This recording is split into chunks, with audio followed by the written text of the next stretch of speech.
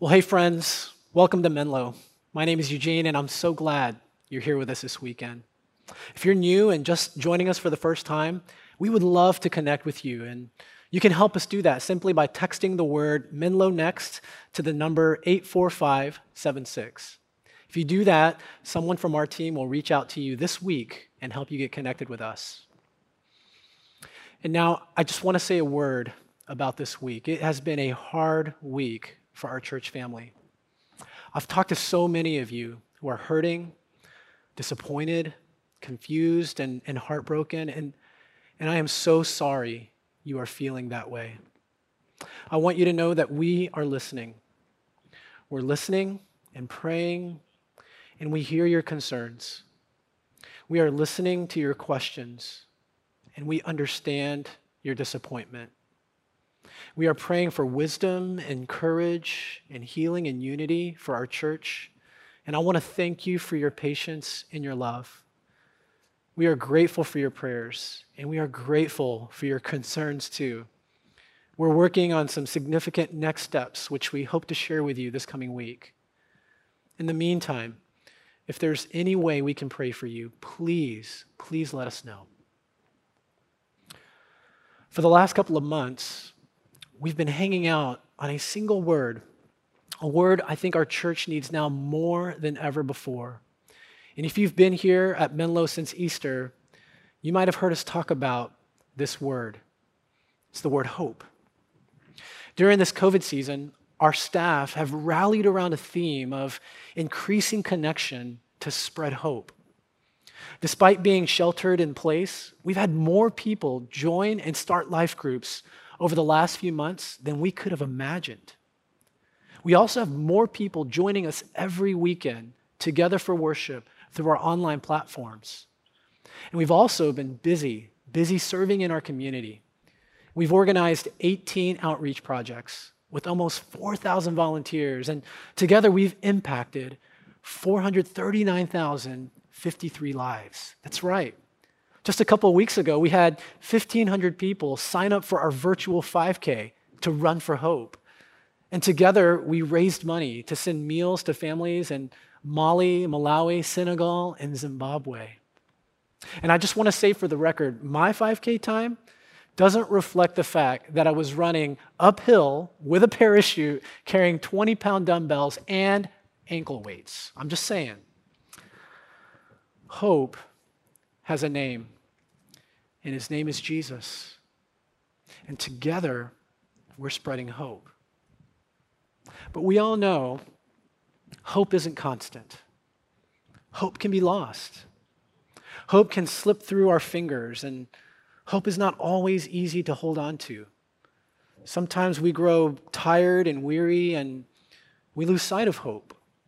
We face pressure and stress and opposition, and we can experience pain and failure and discouragement, and somewhere along the way, hope can get lost. Or, in the face of overwhelming odds, hope is the only thing that can keep us going. Pastor Tim Keller of Redeemer Presbyterian Church talks about hope, and he says, we are utterly, unavoidably, irreducibly hope-based creatures. Emily Dickinson wrote a lovely poem called Hope is the Thing with Feathers. And she writes, hope is the thing with feathers that perches in the soul and sings the tune without the words and never stops at all. This was written by a woman who lived much of her life in isolation. She was never married and was considered to be eccentric for her time. It wasn't until after her death that her poems were read and appreciated, and yet she was able to articulate hope in such a beautiful way. According to Webster, hope is a feeling of expectation and desire for a certain thing to happen in the future. According to this definition, it's something we look forward to. Let me ask you, what are you looking forward to? That's an important question because what you look forward to has the power to influence the way you experience the present. What you believe about tomorrow can shape the way you feel about today. And that's the power of hope. That's what hope can do. But hope, it's also one of those words we get a lot of mileage from. It's become an amorphous word with all kinds of applications. For instance, we say things like, I hope I don't lose my job, or I hope it doesn't rain tomorrow, or I hope I don't get the coronavirus. Oftentimes, the way we think about hope conveys some measure of doubt. I hope something bad doesn't happen to me. I hope we get through this okay. I hope there's light at the end of this long, dark tunnel. But that's not the way hope is portrayed in the Scriptures. When we look to Scripture, there are several words that get translated into our English word for hope, and they're fascinating. In the Old Testament, one of the main Hebrew words for hope is the word yakal, which simply means to wait for. In the story of Noah's Ark, the word yakal is used repeatedly to describe Noah as he waited and waited and waited for the flood waters to recede. Noah had to yakal for weeks. He was waiting with expectation, waiting for dry land to appear. Every 7 days, it tells us that he would send out a dove to check and see if the flood had ended, with the hope of finding land. This word yakal also appears over 40 times in the Psalms. And in every use of the word, it describes someone who is waiting on God himself. In Psalm 25, David writes, "No one hopes in you. No one who hopes in you will ever be put to shame." David goes on to say in verses 20 and 21, "Guard my life and rescue me. Do not let me be put to shame, for I take refuge in you. May integrity and uprightness protect me, because my hope, Lord, is in you." And then in Psalm 62, David writes this, "Yes, my soul find rest in God. My hope comes from him. Truly, he is my rock and my salvation. He is my fortress. I will not be shaken." You see, each time David refers to waiting on God, hoping in God's faithfulness to be revealed again and again to deliver him through whatever it is he's facing, whatever he's going through. And in the New Testament, the earliest followers of Jesus also cultivated a similar kind of hope. They believed that Jesus' life, death, and resurrection was God's response to our sin and weakness. For them, the empty tomb opened a new door of hope, and they used the Greek word elpis to describe this anticipation. This word is used over 50 times in the New Testament. Peter writes, "Praise be to the God and Father of our Lord Jesus Christ. In his great mercy, he has given us new birth into a living hope through the resurrection of Jesus Christ from the dead." You see, Christian hope is the confident expectation based upon a foundation for which we wait with joy and confidence. When the Scriptures use the word hope, there is no doubt associated with it at all. The author of Hebrews writes, "Now faith is being sure of what we hope for and certain of what we do not see." You see, this verse carries with it all the confidence that comes with knowing for sure, without question, what we have been promised by God in his word. Our hope and our faith is a confident assurance that's built on the person and faithfulness and character of Jesus. But hope, it's not optimism either. Optimism is choosing to see in any situation how circumstances might work out for the best. But Christian hope is not based on our circumstances. In the Scriptures, it's God's faithfulness that motivates hope for the future. You look forward by looking backward, trusting in nothing other than God's faithfulness.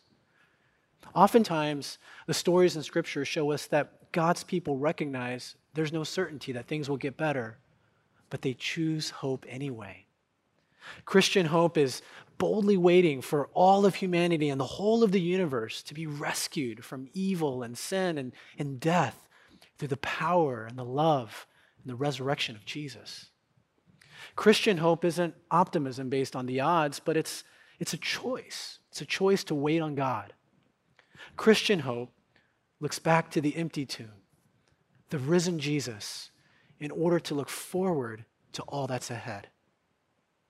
For some, hope is an emotion or positive outlook that's found within themselves. It's known as inner strength or motivation or drive, and this is what we reach for in the face of opposition or disappointment. But the risk in that is one day you could wake up and not have it. What happens if you lose your mojo? When you lose your motivation for life? Have you ever had one of those days when you just don't feel like waking up and getting out of bed? But Christian hope is different. It's not found within yourself. It's found in the person and character of Jesus. Christian hope can give you a meaning in life that suffering and hardship cannot take away.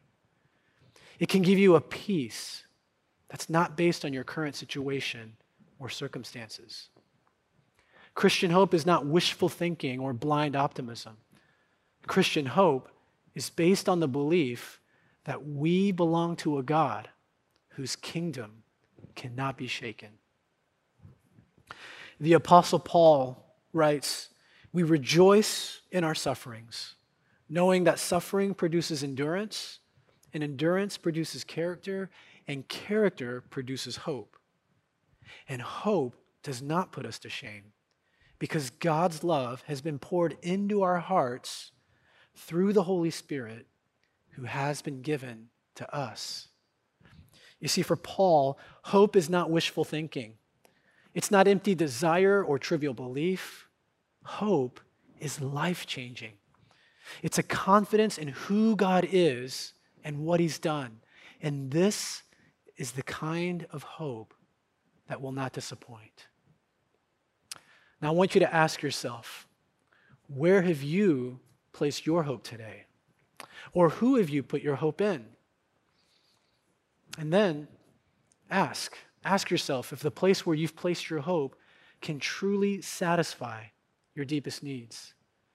Can it bear the burden of expectation to see you through every valley and every storm? Friends, hope has a name, and his name is Jesus. And now, before we end our time together, I want to invite you to join us next week. We're gonna start a new series that'll be fun, practical, and hope-filled. We're gonna call it "I Love You, But You're Driving Me Nuts," and it's the perfect series for surviving shelter in place. Well, let's pray together. Heavenly Father, thank you for giving us a hope that is secure and firm and reliable. We confess that oftentimes we look to ourselves. We trust in our own knowledge, in our own strength, and in our own wisdom. But Heavenly Father, remind us that the hope we need is found in you. And so would you give us your strength, show us your love, lead us as we move into the future. And now may the peace of God that transcends all understanding guard our hearts and our minds in Christ Jesus, now and forever. Amen. See you next week.